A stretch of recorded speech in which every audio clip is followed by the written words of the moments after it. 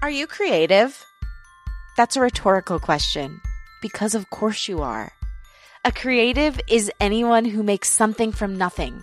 Creativity is everywhere and in everyone. And that means you. So what's been stopping your inner creative from bursting out? Probably fear. Fear is part of creating something.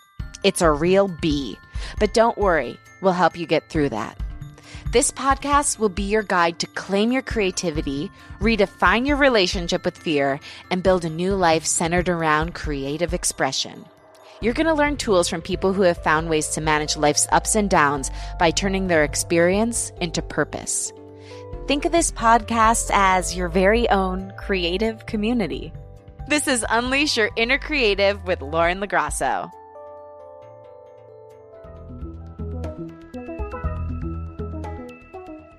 Hello, I'm back and I'm better than ever. Pretty cool. With another creative check-in. So today's creative check-in is about bad situations and how every seemingly bad situation has an equal benefit. And this came up because I was talking to a very dear friend of mine, and he recently moved home to take care of his family, and he moved home from LA. So he's having a moment of reinvention right now, and he's been searching for a job, and he was feeling a little bit down about the fact that, well, he left this well-plotted out path here in LA, and now it seems like he doesn't really have anything to grab onto there. But as we were talking, I realized that there are a lot of benefits in the situation he's in. So first of all, he left a path down here that he didn't feel was his path. So he got away from something. You know, there's no point of continuing going down a path if it's not for you. Just because it's something to do and it's got some level of prestige doesn't mean you should keep going down it. The other thing is, to me, this says so much more about his character and his job potential that he went home to take care of his family. That's not an easy thing to do. That's not something that everyone can do. There's a special place in heaven for caregivers. I should know because my mom is one. And you have to pour out your heart and soul to do that. The kind of loyalty it takes to be a caregiver is directly transferable to incredible loyalty as an employee. So that should give him a lot of self-esteem that he's done that. And maybe this is all happening for a reason. Maybe the point of why the job search is taking longer is because he's supposed to do something maybe he hasn't ever even thought of. And the things that he's applying to are just beneath what he's really meant for, which is some level of greatness or a reinvention that takes him on a path of entrepreneurship.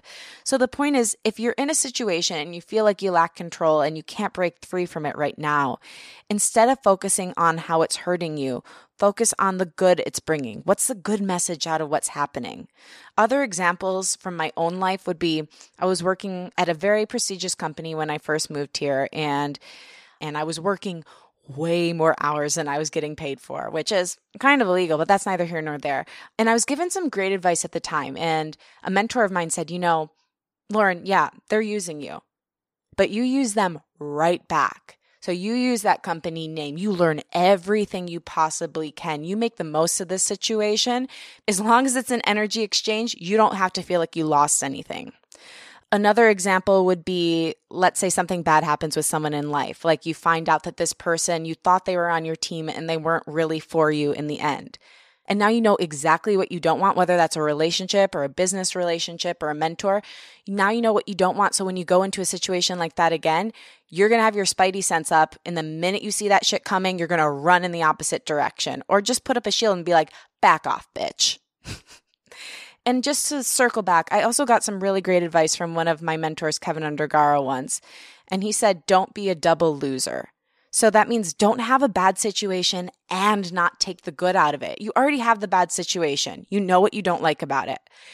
Look really hard and long at that situation and try to figure out what the light in that situation is, and really what the light is and what the lesson is, because there's always those two things. So remember, if you're in a situation that's unideal right now, take as much good as you can from it, learn your lesson, and know when it's time to move on.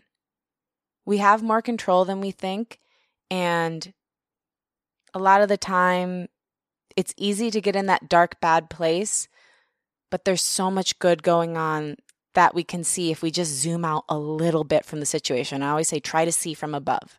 So try to see from above in your life, and let's get to the creative of the week.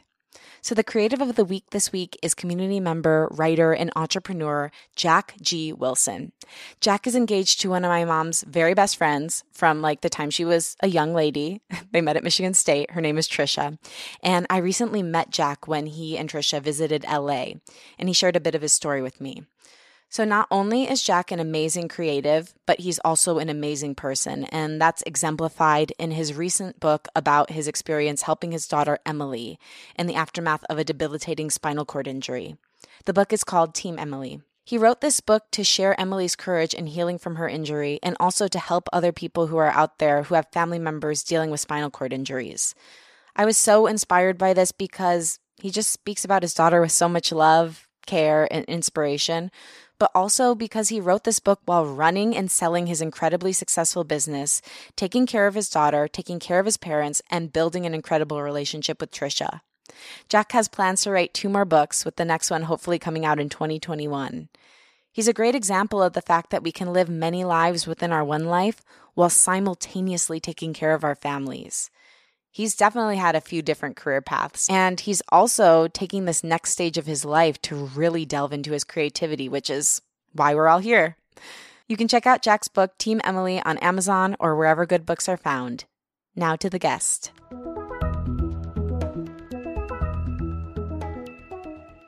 Jerico Mandybur is a writer, podcaster, intuitive guide, and a spiritual self-care coach, best known for her work at Girl Boss, the Self-Service Podcast, and her new book, Neo Tarot. Growing up in Australia, Jerico always had a strong imagination and felt a pull toward all things spiritual. However, due to cultural norms and a lack of an understanding about how you can make a job out of what she calls, quote, believing in fairies, she veered toward releasing her creativity through writing, which she found a passion for. Since then, she has had a great deal of success in that field. Her work has been featured everywhere from Refinery 29 to Bustle to ABC to Marie Claire, and she's spoken on stage at events like the Girl Boss Rally, Pinterest's In the Making Summit, and the Teen Vogue Summit. With a strong background in media as a writer and editor, she was a founding editorial director of Girl Boss. She defined and grew the brand before taking the leap into spiritual leadership a couple months ago. And I was thinking a lot about why I was sick and stressed, and just decided that because of my own, like literally just my own pressure that I was putting on myself, it was too much. And I could either keep going like that and, age myself energetically really quickly, or I could change it. These days, she's finally working full-time in spirituality. You can find her reading tarot cards, doing Reiki, writing about self-care, and much more. I met Jerico while producing her amazing podcast, Self-Service, for Girl Boss. The minute I met her, I felt as if I was standing amongst angelic energy. She has this way of putting everyone around her at ease. So I wanted to have her on the show because I love her, but also to show you that you can make a living and a career out of what you love, no matter how off the beaten path it feels. Additionally, I want to talk with her about how to know when you've outgrown a dream job. That's a really tough one, and it's a hard decision to make, and she did it when she left Girl Boss. From our conversation, you'll learn how to take the leap to do what your soul is yearning for, how to overcome preconceived notions of tarot and use it as self-care, how to start the process of healing childhood wounds, how to know when you've outgrown your dreams, and stop living for others and start living for yourself. Also, before we get to that, one quick thing. I realized we talked about chakras a couple times, and you might not have a clue of what that exactly is, so here's a crash course. Chakras are the energy centers in our body through which energy flows. There are 7 main chakras, starting from the base of the spine, and they go up through the crown of the head. They're invisible wheels, quote unquote, of energy that keep us vibrant and healthy. So now that you know that, here she is, Jerico Mandybur. Thank you for being here. I love you so much. Thank you for having me. I love you too. Oh, friends. And you're one of the most creative people I know, and so talented and generous of spirit. But I'm wondering, when you trace the lines of your life, do you remember the first time you realized you were creative? Thank you so much for saying that. You're honestly right back at you in all of the above ways.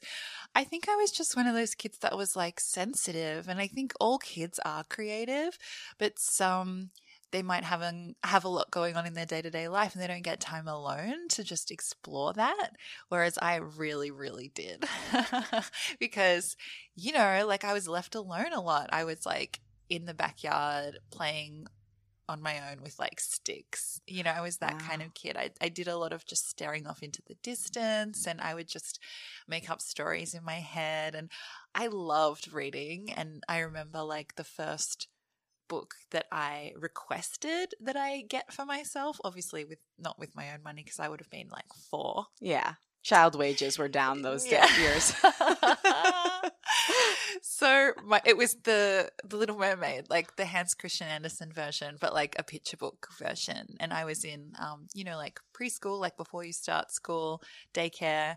And I just became like obsessed with this one book. And I started thinking, I'm a mermaid. Like I just know that I'm a mermaid. And so I would like cross my legs at the ankle and sit in my backyard or sit in the playground at school because I was like, weird, and just be like, la, la, la, and like pretend I was a mermaid. So I think it's always there. I think there's something about human beings where we're, spiritual beings and we're born with imagination and creativity. And I all think that's part of like having a soul. So it's always there, but some people have it nurtured in them or they'll nurture it in themselves, and other people have to like, rediscover how to do that later on. And it's like always a learning experience. Yeah, definitely. Sometimes we have to unlearn in order to get back to that little girl. Absolutely. I feel like that's been the story of my life. Yeah. And it's constant, because we're inundated all the time. But I know when you were a child, you also went through a lot of trauma. You're a survivor of sexual abuse, and it resulted in, you said, ADHD and mental illness. And so a lot of people have had those, while they had those beautiful memories of the mermaid times when they were kids, they also had those deep pains. And so I'm wondering how you coped with that and how you got through to your creativity and finding yourself again, and what your advice would be for other people who have gone through something similar in their childhood. Yeah, it's so crazy because I think it's a bit of a chicken or the egg situation. And I don't want to imply that like if you don't have, trauma or suffering that you can't tap into that creative side. But I think for me, that was the coping mechanism, So again, I think it's always an innate part of who we are. But there's something about going through struggle that brings out something in people, whether good, bad, like for better or worse. And in my case, it was just kind of like a bit of light dissociation, I guess. Like I'm not a psychologist, but I kind of feel like escaping into your mind is what kids do when their immediate surroundings are too hard. And so in that way, it's only now, like I'm 33, that I've come to the point where I'm like, I feel like I've made peace with my past, because if I hadn't had that, I wouldn't be as sensitive. I honestly don't think I would be as creative today. So yeah, it's interesting how the really dark times in our lives kind of build us up into the person that we're meant to be. So I'm really thankful that all that happened, because I think maybe I would just take more for granted, or I wouldn't be as, in touch with myself and have the opportunity to have that experience and then repress it and go into adulthood and then go all the way back full circle to find that kid again, and have those resources in my toolbox in a way. Because just because something's a coping mechanism doesn't mean it's a bad thing. We all need those. It's a part of our survival, and it's like a key to unlock how to like thrive in a lot of ways. And you talk a lot about feeling other growing up too. And I mean, I'm sure even some ways now, it's like you're an Australian in America, you're part of the LGBTQ community, and you've got all of these beautiful extensions of yourself, this beautiful book that you're out, Neo Tarot, you are a life coach, you're a writer, you're all these things combined together. And I think I also felt weird growing up, but at a certain point I was like, yes, I am, and I'm proud of it. But it's hard when you're a kid and you do have a need on a societal level to fit in. So for other weirdos like us out there, how do you get in touch with pride in being weird instead of I should go sit in a corner because I'm an other? Yeah. Wow. That's a really good question that I've never thought about. It felt very innate to me, like it felt very automatic, almost like a defense mechanism. Like, oh, you think I'm weird, do you? Let me show you how weird I can be, you know? So I think it probably comes out in a lot of people in that way. Like you say, you get to a point where you're just like, fuck you then. Yeah. But if you feel like it doesn't kind of come naturally, I think the best thing to do is just really like step back and look at the bigger picture, read what other people have to say about it, and really like stop and think about where your values are, what your morals are. Like, for example, if you truly believe that there are a lot of people out there in the world with shitty opinions, which we can see in the people we elect. Yeah. For example, if you believe that that's a fact, then why would you hold the opinions of others closer than your own opinion of yourself? You know, so sometimes it takes a little bit of interrogation. Self-interrogation. Yeah, just to be like, do I actually care? And you'll find that like the more you peel back those layers, the more that it's obvious that you don't, and that you just kind of have to live like that. So you're kind of just checking yourself, you know, and being like, actually, no. Like if I really, you know, journal about this or really interrogate myself in whatever way works for you, you kind of come to a point where you're like, yeah, no, like I wouldn't say this to my best friend. So why would I say it or encourage myself to like embody these habits or these like negative ways of thinking for myself? So it's a little hard. And I think it's kind of a daily struggle. You know, like sometimes I'll find myself in moments where I feel like I'm taken back into high school or something, you know, and it can be really like challenging because all these like old things that you thought were resolved come back up. So it does take, you know, a lot to like stay present. Yeah, like I don't know. Sometimes when I'm in those moments and I'm triggered, it's like, how do you talk yourself down when you logically know that the reality of the situation isn't what your body is telling you it is? But on an emotional level, you feel like you're exactly in the place where the trauma first occurred. Yeah. So yeah, it is a constant conversation. Therapy definitely helps. Totally. Yeah. Yeah. And I've really like worked with and loved the analogy of the voice in your head is just like a radio. You know, these are just all the thoughts of the external world that you've taken on that are repeating themselves. And it's kind of, it's totally out of your control. And it's just something that we all have to live with, because part of being able to understand and speak in human language and meaning, that's what separates us from animals. And so naturally we have this constant like dialogue in our head. But just seeing it as a radio and like not you, like you are not that voice. And when you hear that voice, just being like, that's the radio, you know, it's turn it back on again, time to turn it back down. Yeah, I was gonna say, time to change the station. Exactly. Yeah. So I think that little things like that are really helpful, developing like a little way of kind of laughing at it. You know, I also had like I think it was a counselor once who was like, when you hear that voice, try and change the way it sounds, give it a funny voice. Yeah. Little things like that. So you can just kind of lighten the tension, because it does really feel like instantly your whole body is taking on this energy that you're like, this isn't even mine. Like, where is this coming from? So just doing whatever it takes to remember that that's not you and it's not yours, and separate who you are, you know, inherently from those emotional responses, because your body's just reacting to those thoughts anyway. And since they're not yours, none of it's yours, you know? Do you consider— Easier said than done. No, 100%. I mean, all of it is. But I think it's like anything. It's a practice. Do you consider yourself an empath? I do. And I think that there's a lot of value to understanding and owning labels like that, because again, like you can have access to these tools and language that you share with other people that can help you understand yourself and what you need. And also a sense of belonging, because, you know, like when I first learned about the word empath, I was Googling and I was looking at forums and I was like, oh, wow, you know, I'm not alone. Like it gives you a lot of comfort to know that. I think the danger can be that you identify with these labels and it can act as like something of an emotional crutch. and I've seen this in myself. So like I'm kind of coming from a personal place that I'll be in like a shopping mall and I'll be like, oh my gosh, I'm too sensitive.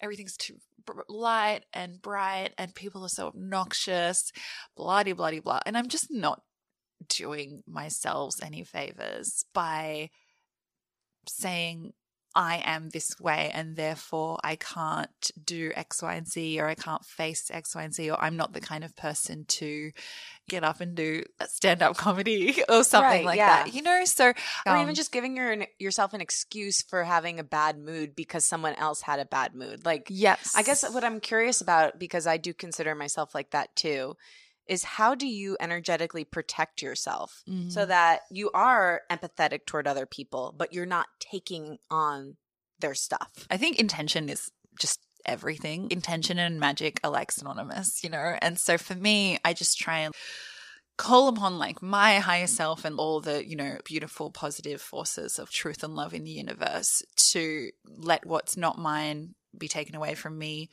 have what's mine stay with me, you know, and protect me and restore me, and just transmute the rest into love, you know, which is just kind of like a quick visualization thing, but it's really helpful if you're in a situation where you feel like somebody's drained you. And again, if you're like, I'm an empath, I'm a highly sensitive person, I'm naturally going to be drained, it can be a bit of a self-fulfilling prophecy.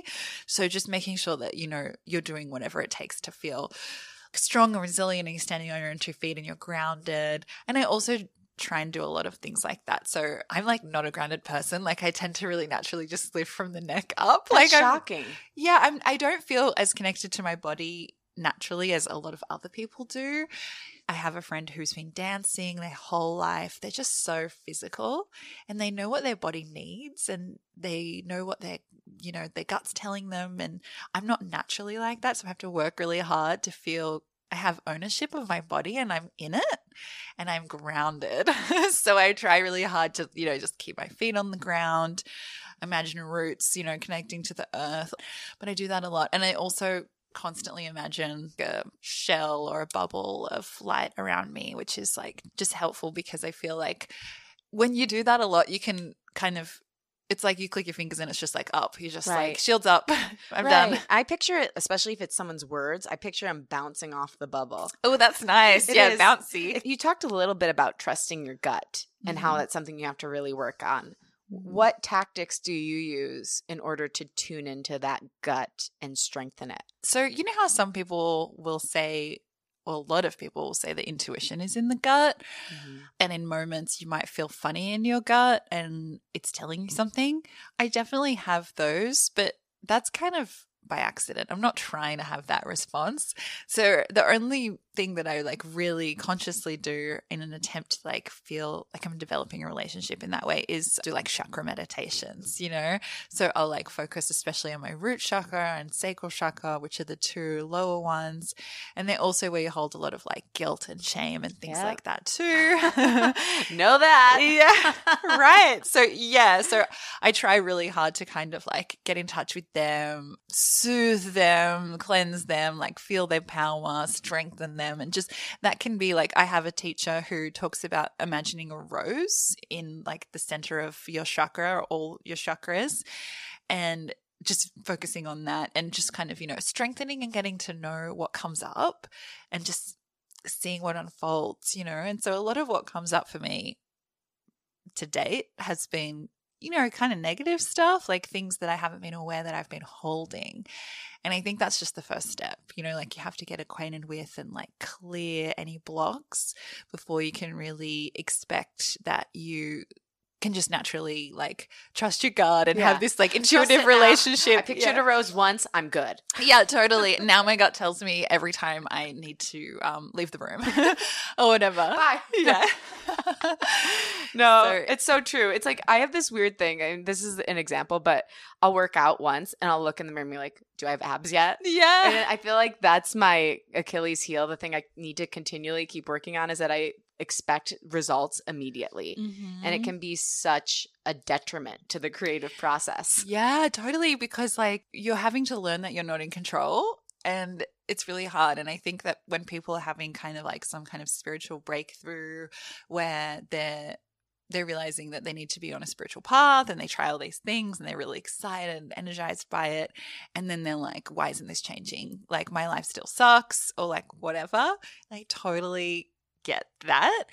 But it's not like anything else in society, like a job where you show up and then you get paid. Like, you may never see the results, quote unquote, that you want to see. That's not the point. For example, like if I'm meditating on guilt and shame and all these things are coming up and I'm learning about them, that's not fun. Like, that's why they call it doing the work, you know, but it doesn't mean it's not worth doing. So, yeah. If that answers the question. No, it does. I think too, like, how do we find the beauty in those moments of discomfort, in the gray areas where we can't be result oriented because the results aren't linear. Yeah. How do we find that possible beauty? I think it's just in the doing. And like, for me, the fact that I'm exploring these things is sending a message to me that I'm worth it, that I have like something to teach myself and something to offer myself, and that there's like wisdom to be gained, you know, and I'm not just on autopilot. And you'll get these little glimpses of like a revelation about something, or you'll like meditate and be like, I really need to be nicer to my mom. There's these little things, and they're small, but they're like these really golden nuggets that are like just for you, and it's definitely worth it. Like, as hard as it is, it feels right. It's like something about it is calling you, and you never regret doing it. You always feel like it's worth it, and that it's right, and that there's more to be gained, and you want to go deeper. Even when it sucks, you know, and like you're crying, you're still like, wow. So I think, again, that's saying something about who we are as beings on this earth and what we're here to do. And the fact that it feels aligned and so many people are attracted to it, I think just says something about what we're here for. Right. And I think there's something really cool that you said about finding value in different things. Instead of being like, well, I have to have this revelation and then all of life will make sense. Like, okay, maybe don't find value in that, because we're all here because we're not perfect. If we were perfect, we'd be floating around being spirit guides somewhere. Yeah. You know? So we're on earth to learn. And so if we can find value in the learnings instead of an end game, then we can find happiness in those awkward moments. But it is a constant process. Oh, it hurts. It hurts. But it is worth it. So I want to get back to our Little Mermaid. Okay. I'd love to. When did me. Yeah. You're like, oh, you don't want to talk about Ariel? Yeah. I'm curious when the dream of becoming a writer first ignited in you. Oh my gosh. So I loved writing in a diary, and I always had one from like the age of 12. And I tried writing in one a little bit before that as well, but I couldn't stick with it. But I really stuck with it from 12, like all the way through to like now. The last year or two, I've been pretty slack. But, you know, that's been my main healing tool and just way to understand myself and express myself. And so I never really thought like I could be a writer or that I wanted to be a writer, because I wasn't good at school. I was like pretty, you know, dumb. Why do you say that? Well, I didn't get good grades is what I mean by that. So, yeah, you didn't fit into the traditional conventions of what society valued. No, not at all. And so in the last 2 or 1 year of high school, I started getting good grades because I was doing the subjects that I really loved. They were elective subjects, you know.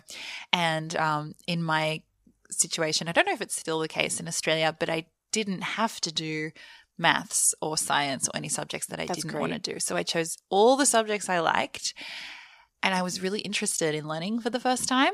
I studied, blah-de-blah. I got a mark of 83 out of 100. Hell yeah. And so I was like, cool, maybe like I can go to university. Not any university, because it's not a mark that will let you into any, but at least a few.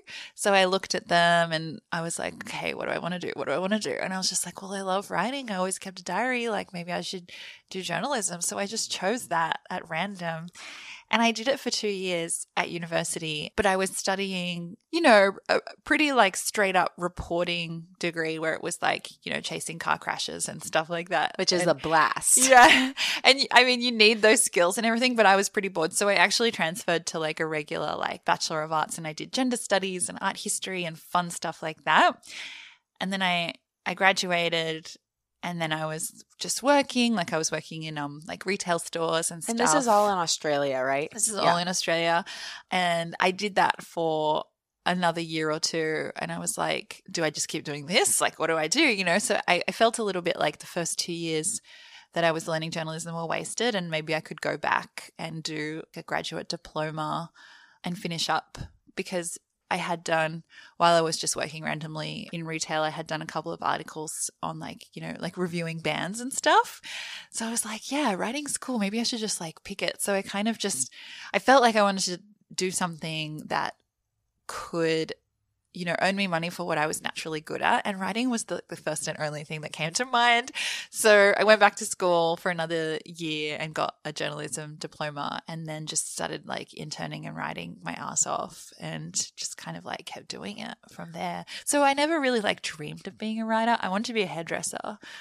Do you still want that? Oh yeah, I would love that. Oh my gosh, you should do it. No, it's too hard. I tried to do an apprenticeship in high school for like a week, and I really got turned off because the apprentices, oh my God, they're like basically they're mean to getting you. paid zero. No, they're just not. You're getting like $4 an hour. I'm sure it is as well. And you have to clean up, the hair and do the laundry for like 4 years straight. I feel like I would gag every day. Like one of my like not biggest fears, but like just like things is when I have a hair in my mouth. Oh yeah. And I feel like you'd have to constantly have hair on your person and in your mouth if you're doing that job. I dream I have hair in my mouth, and it just keeps coming out like what a clown's ribbon. I can't get it all out. This is my nightmare, and it is actually literally your nightmare. Yeah. I have so many questions from the story you just told. So the first thing is, we have a listener right now who is an artist, an amazing artist. And she reached out to me last night and was saying, I've been binging your podcast. It's giving me so much faith while I'm working this retail job. But the retail job is really bringing me down, and it's sucking my creative energy out. And I don't know what to do. I don't know how to start. Mm-hmm. So you were in that retail job and you did start. Mm-hmm. So what would be your advice to her and people like her who are in those jobs that they're paying the bills, but it's not your passion? How do you start inching toward your passion? Yeah. Well, that's kind of it. Like I just started inching. So my journalism diploma thing that I went back to study was in the evenings. So the classes were flexible for full-time workers. And then I just did the work, like the schoolwork and extracurricular writing stuff. So like reviews and street press, like best restaurants in Sydney, like kind of stuff like that whenever I could. And really that was just like writing other nights of the week or writing over the weekend and just having a little bit less of a life. And it's really hard because I think you just have to be more tired before you're going to be less. It's harder before it's easier. But, when you're actually writing or actually making art, even though you're squeezing it in every moment you can between working retail shifts, you're energized, So it's tiring, but you're like, oh, this is so worth it. And it feels good, So it's definitely really, really hard. And it takes a lot of having like your eyes on the prize and being like, yes, I'm exhausted, but at least 30% of what I'm doing is just for me. Yeah. And I think just that forward motion, going a little bit toward your dream, first of all, energizes you, like you said. And second of all, it tells the universe, hey, I'm ready. So you can't give up just because something is tiring you out during the day. Yes. And I would also say, because I still really relate to this conversation strongly, we were just talking about it, is you want to jump into something immediately and you want to like say goodbye to your current job and just be like, I'm living and working for me. I would advise to keep inching and do it slowly and find that balance between working so you can pay your rent and working on your own things. I still have a part-time job even as I'm doing all these other things because everybody needs a day job, and it's only really if you have some kind of insane trust fund or you've been already doing it for, 10 or more years that you're able to like really stand on your own. So, I mean, if people are in a position where they can dive into something head first, that's amazing. But I can't relate to that. And I don't think Most people can't. Most people can't. And that's why, you just think of the money when you're there. And then when you're not there, just do as much as you can. That's just for you. And I'm going to share one thing that my friend Raina said, which I think is the most brilliant thing I've ever heard. I hope to have her on the show sometime. But she said, think of your job as your investor. Every great business needs an investor. And so when you're there, they're just investing in your company, which is you and all of your dreams. Yeah. And if you can reframe your employer from being like, oh, it's this thing that's holding me back from what I really want to do, to it's this thing that's actually empowering me to do what I want to do, it changes everything. Mm-hmm. It's funding your dreams. Yeah. Yeah. That is amazing. So true. So thank your investor. So you spoke about basically taking that leap to go toward yourself. And you recently left Girl Boss. That's how we met, doing your amazing podcast, Self-Service, which everyone should go check out. It's on Apple Podcasts and it's awesome. So you left there. I'm sure that job was a dream job for you. It's a dream job for many people. And so making that decision to go off on your own must have been heavy. And so I'm wondering how you got to the place where you were courageous enough to say, okay, this actually isn't my dream anymore, and I need to go towards something that's authentic to me. Yeah, it was really hard, and it took like a lot of soul searching.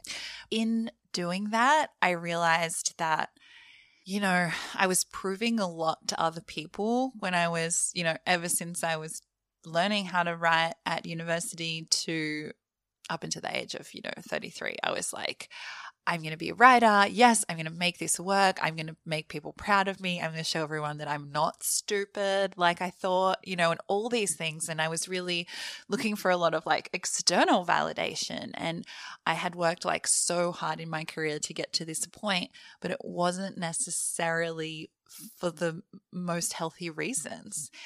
And so that's kind of where like, exhaustion and burnout can come from, because we may not have the best intentions for ourselves when we give 120% of ourselves to something that's not for us. And so, I was really sick. I was like, okay, well, something needs to change. And I was thinking a lot about why I was sick and stressed, and just decided that because of my own, like literally just my own pressure that I was putting on myself, it was too much. And I could either keep going like that and, age myself energetically really quickly, or I could change it. And so, yeah, for me, that was really emotional, because I was realizing like, oh my God, I care more about what my mum thinks of my career than I actually care about my own opinion of my career, So once you get to that point, you're like, okay, what's actually going to make me happy? Like, what do I care about? And that's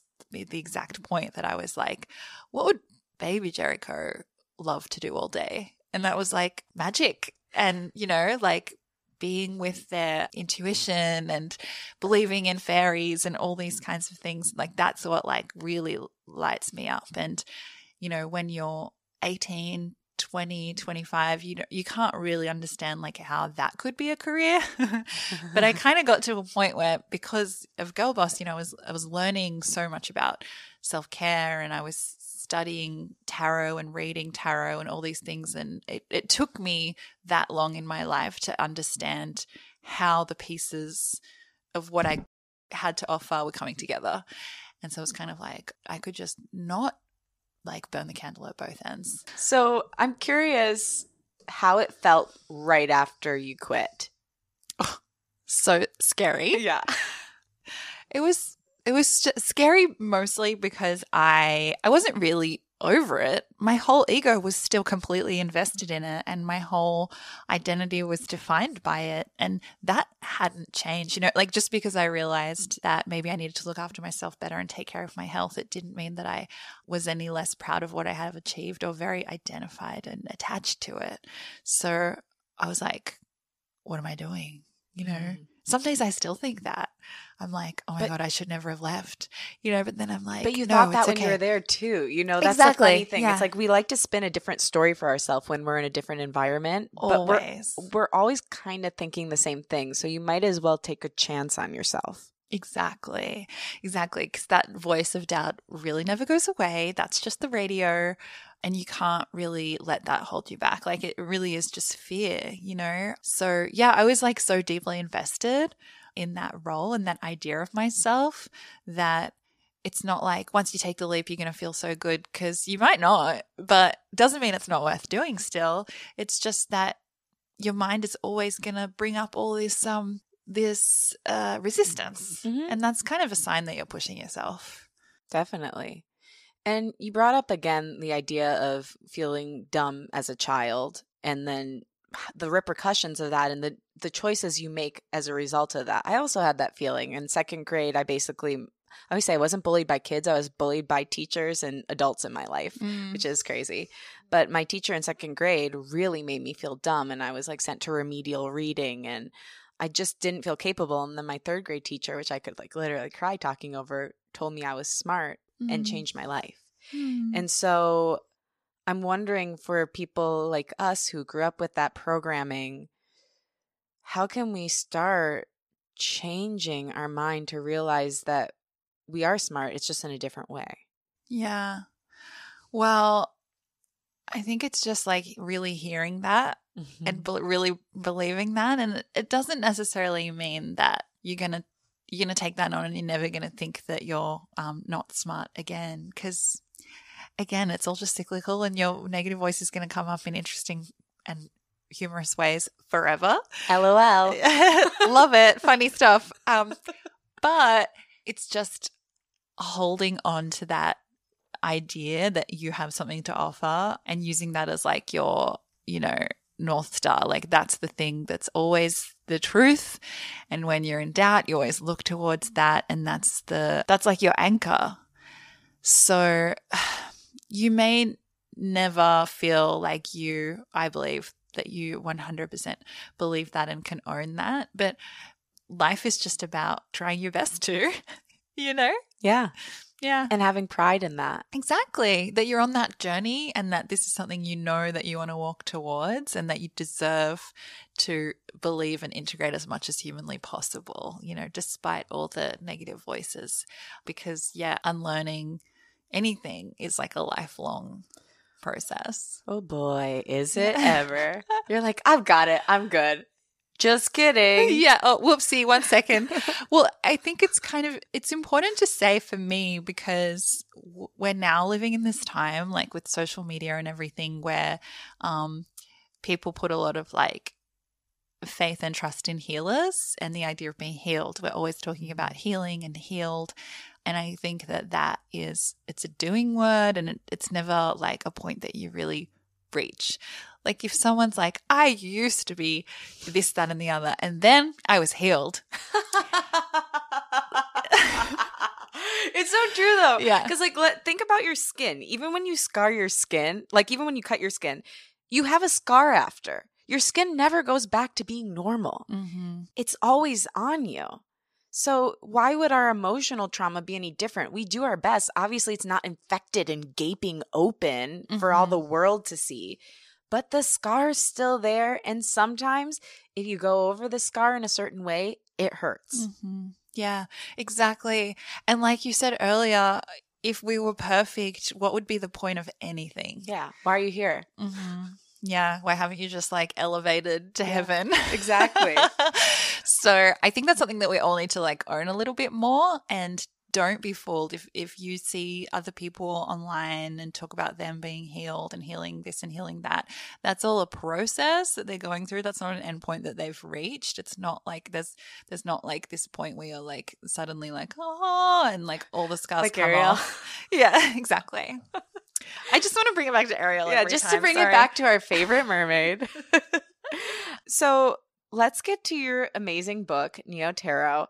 I want to come clean and tell you that I grew up thinking that like tarot was a part of the dark arts, because I'm Italian Catholic, and my mom was like, don't go near those cards. Bad things will happen. So I was petrified of tarot. And then I had friends who started doing it, and then I realized, oh, they're just cards that give you insight about life. It's not like someone's casting darkness upon me.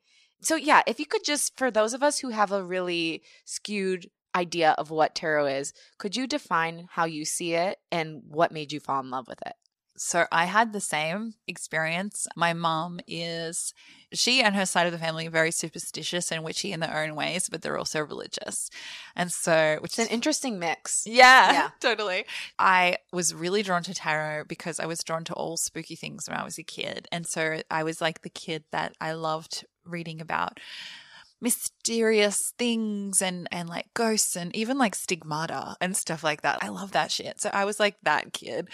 So my dad's girlfriend had a tarot deck, and I remember looking at that. It must have left a pretty big impression on me because I remember just playing with it one day, just once. And then when I was a little bit older, like a teen, I like had a tarot deck, but I didn't look at it or play with it. I kept it under my bed because I was scared that if I played with it, I would like summon a demon. Yeah. But I still had an attraction, you know? So it did take a lot of trying to deprogram myself to lose that fear. And the reason I did was because, you know, as I got older, I was kind of like, all right, well, I got a lot of baggage and stuff from my mum, and all of this is probably an example of that. So I was like, what do I believe? Like, I don't think that that's true. So once I kind of realized that, I was like, yeah, I can do that. Anyway, so it only has the meaning that you give it, everything. I feel like that's how every religious or spiritual belief system or magic works. It's whatever you think it is. And so if you approach it as these are archetypal symbols that, you know, mean certain things and they're going to give me insight into certain aspects of my psyche, then that's all it is, like an ink blot test at like a psychiatrist's office. If you think, okay, I'm going to use these cards to bring in certain energies into my life, like I'm going to put, for example, like the Ace of Pentacles on my altar to attract more money, that's the case. You know, I really believe that it's whatever power we give it and the intention we set is how it will respond, because I just feel like that's how the universe responds. So if you kind of just feel like, I don't know if I believe in magic and stuff, but I just want to use them as like a tool to understand myself better, then that's totally okay. And it can just be that. You say tarot is directly linked to self-care. Could you explain that?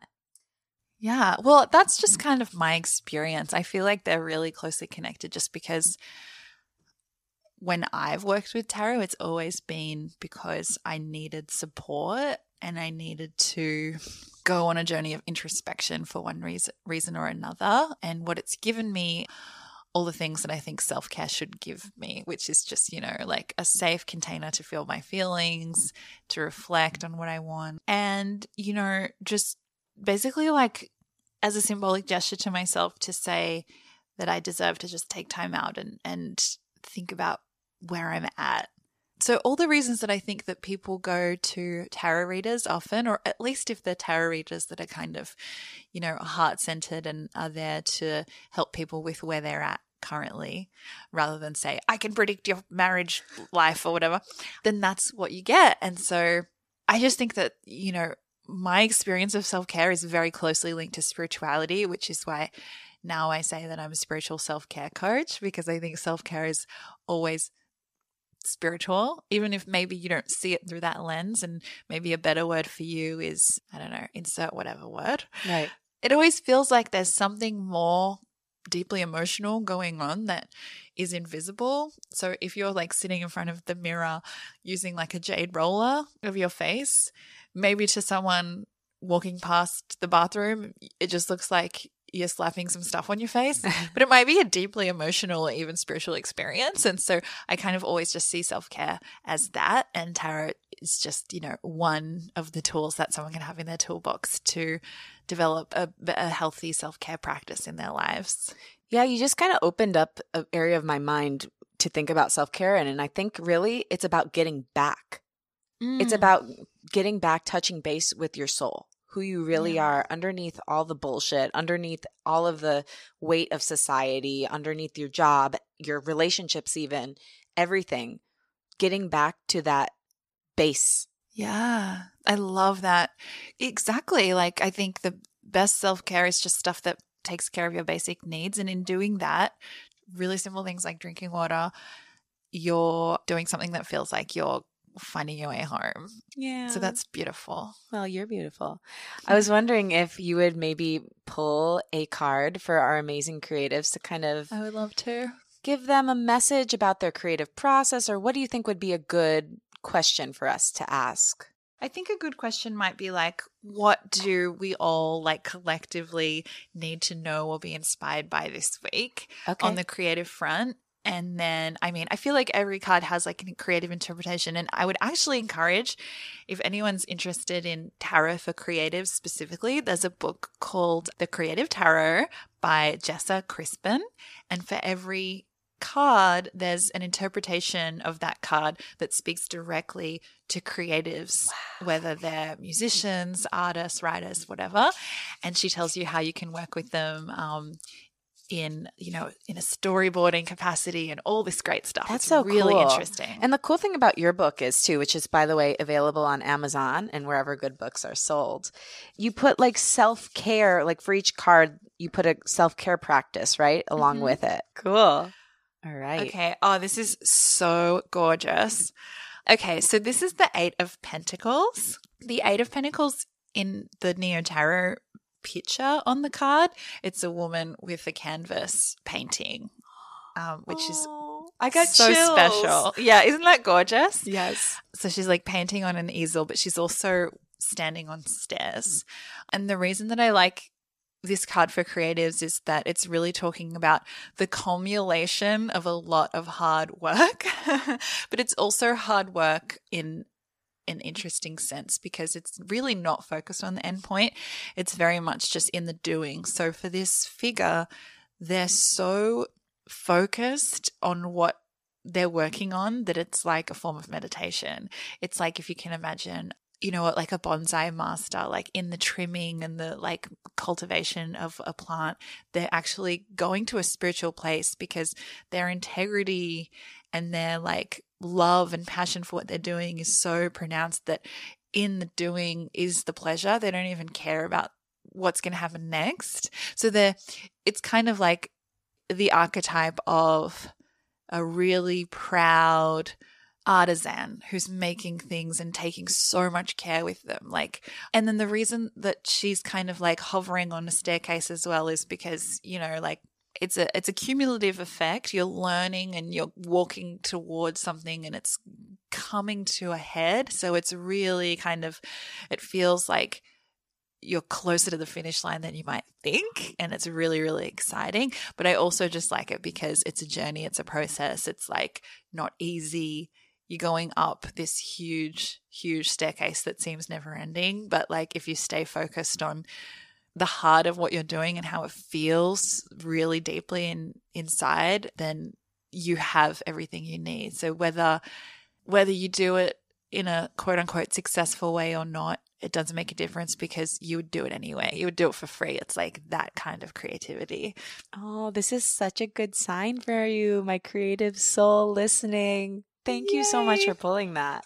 So you've got Neo Tarot, but then in November, you are birthing another book into the world. It's going to be called Daily Oracle, Seek Answers from Your Higher Self. Yeah. Can you tell me a little bit about that one? So that one's not based on any kind of, system. Like tarot is very old. The Daily Oracle is more just kind of, it was written really intuitively and essentially it's an 8-ball, but in a book. So the idea is that you have a question, you hold the book, you think of your question, you put your hands down the sides of the pages, you're like, okay, I'm ready for my answer.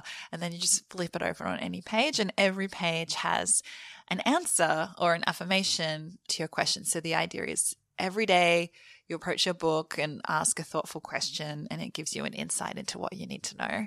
So yeah, it's like a book of answers. That sounds like a great morning practice, something that doesn't take too long, but you can tune in, really get in touch with yourself and get a little message for the day. Yeah, absolutely. Well, I can't wait to read it. And I know we have a lot of listeners who are writers. So what would be your advice to them if they are interested in writing a book on how to go about that process and even go about getting it published. Okay. So 2 sides to this. The first side is that I was lucky enough that I had a platform working at Girl Boss where I was actually approached by a publisher. They asked me to do like a self-care picture book because I'd done a story on Girl Boss that was like the self-care A to Z. And I said, what if it was about tarot? And I kind of proposed that instead. And luckily they were very keen on the idea. So I was very, very lucky in that respect. That said, I think for people that don't have that experience, I know that you can kind of go online and see how to approach publishers and how to approach agents and who is available for that kind of, cold emailing, I guess you could call it. So the other thing is if you just write like constantly, like you're always writing, which is what I did for a really long time, people will find you, like that's the truest thing that I've learned in my career. Like before I was at Girl Boss, I was writing for an Australian youth culture, fashion publication. This is like 5 years before. And Sophia noticed my writing because Sophia is the CEO of Girl Boss and reached out to me, and we were talking about Nasty Gal, and that didn't work out, but they just followed me ever since. And I feel like that's kind of the thing. Like if you just constantly share like your work with the world and don't stop and don't get discouraged, and if it's like 10 years down the road and you're like, what's the point of this? Get back in touch with the Eight of Pentacles again. And if it fills you up, then that is the point and that's enough. But I think that it's really important to just consistently share with the world, because you honestly never know who's listening and who's just like waiting for a good moment to approach you. So I would say like, don't be afraid to approach people, but also like, don't wait for anybody. I feel like, I used to make zines.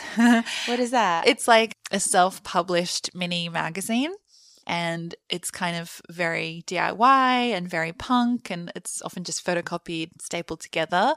But before I had ever written a review or anything in somebody else's paper or magazine or website, I was just doing them myself, So I don't think that in this day and age we ever need to wait for permission. You can publish ebooks, you can do whatever you want to do yourself, and then you never know like where things will go from there. Because didn't like Twilight and 50 Shades of Grey and stuff like that start as like an independently published? 50 Shades of Grey was fan fiction from Twilight.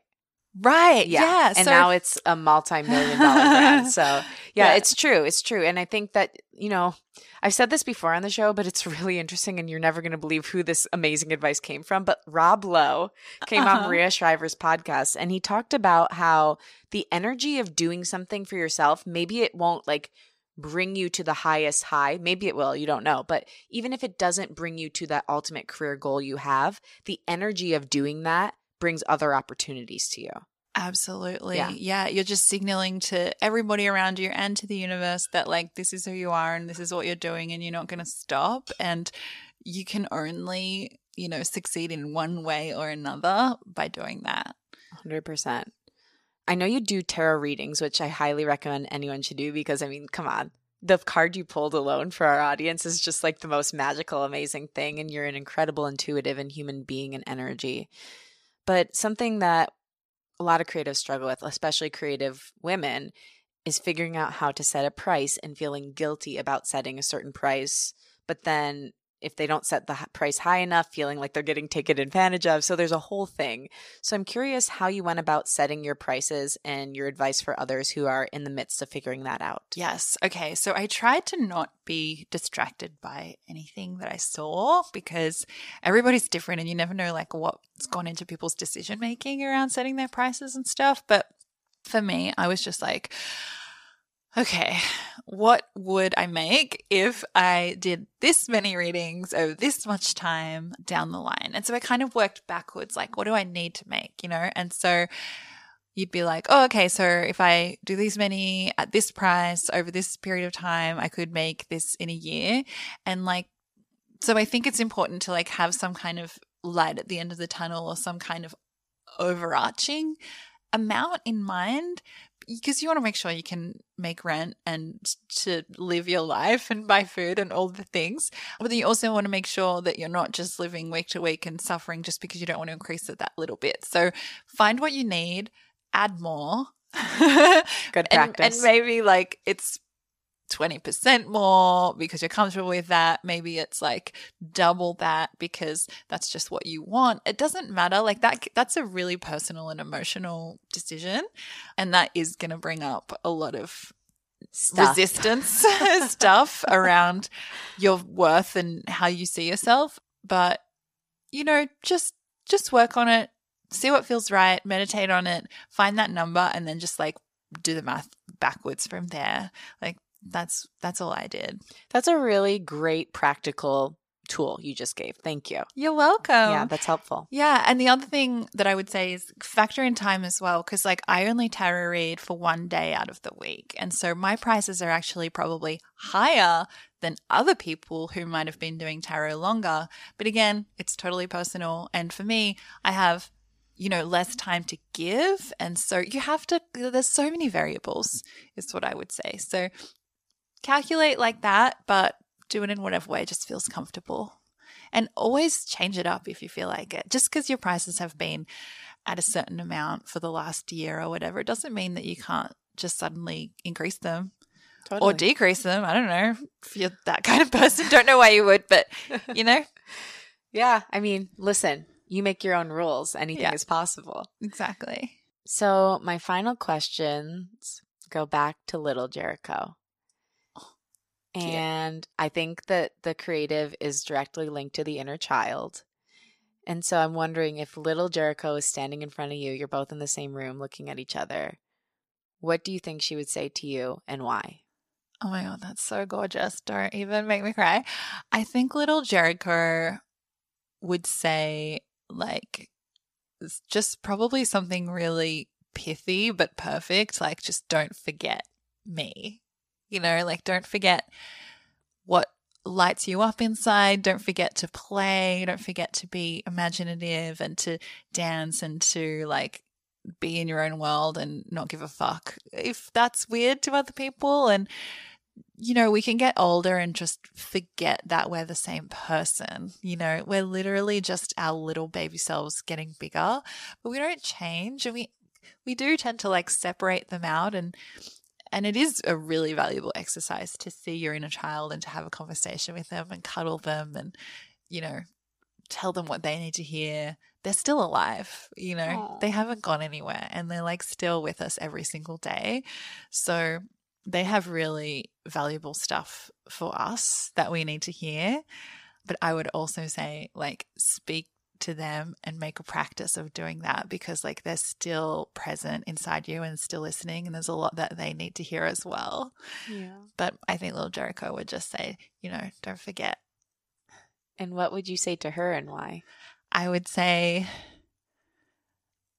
I think I would just say like you are loved, you're perfect, it's going to be okay, keep going, you'll have more time. There's always more time, you know, like you have another chance to experience childhood the way you want to every day. So it's never like too late and you don't have to like mourn for what you've lost because it's ongoing and you can always like we say, like relearn and re-experience. Write a new story. Mm-hmm. Jerico, I love you so much. That was beautiful. You gave us so much to work with and meditate on and you're such a gift to this world, and I just adore you. Thank you for coming on the show. I adore you too. Thank you so much.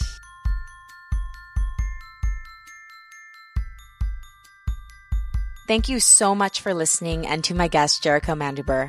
For more information on Jerico, you can follow her at Jerico Mandybur and go to jericomandybur.com. You can also get her book, Neo Tarot, on Amazon and wherever good books are sold. Thanks to Liz Full for the show's original music. Follow her at Liz Full. And thank you again for listening to and supporting the show. If the show has helped you or you just enjoy it and you haven't already, please give the show a rating and review in iTunes or Apple Podcasts. I cannot emphasize how much it helps the show grow.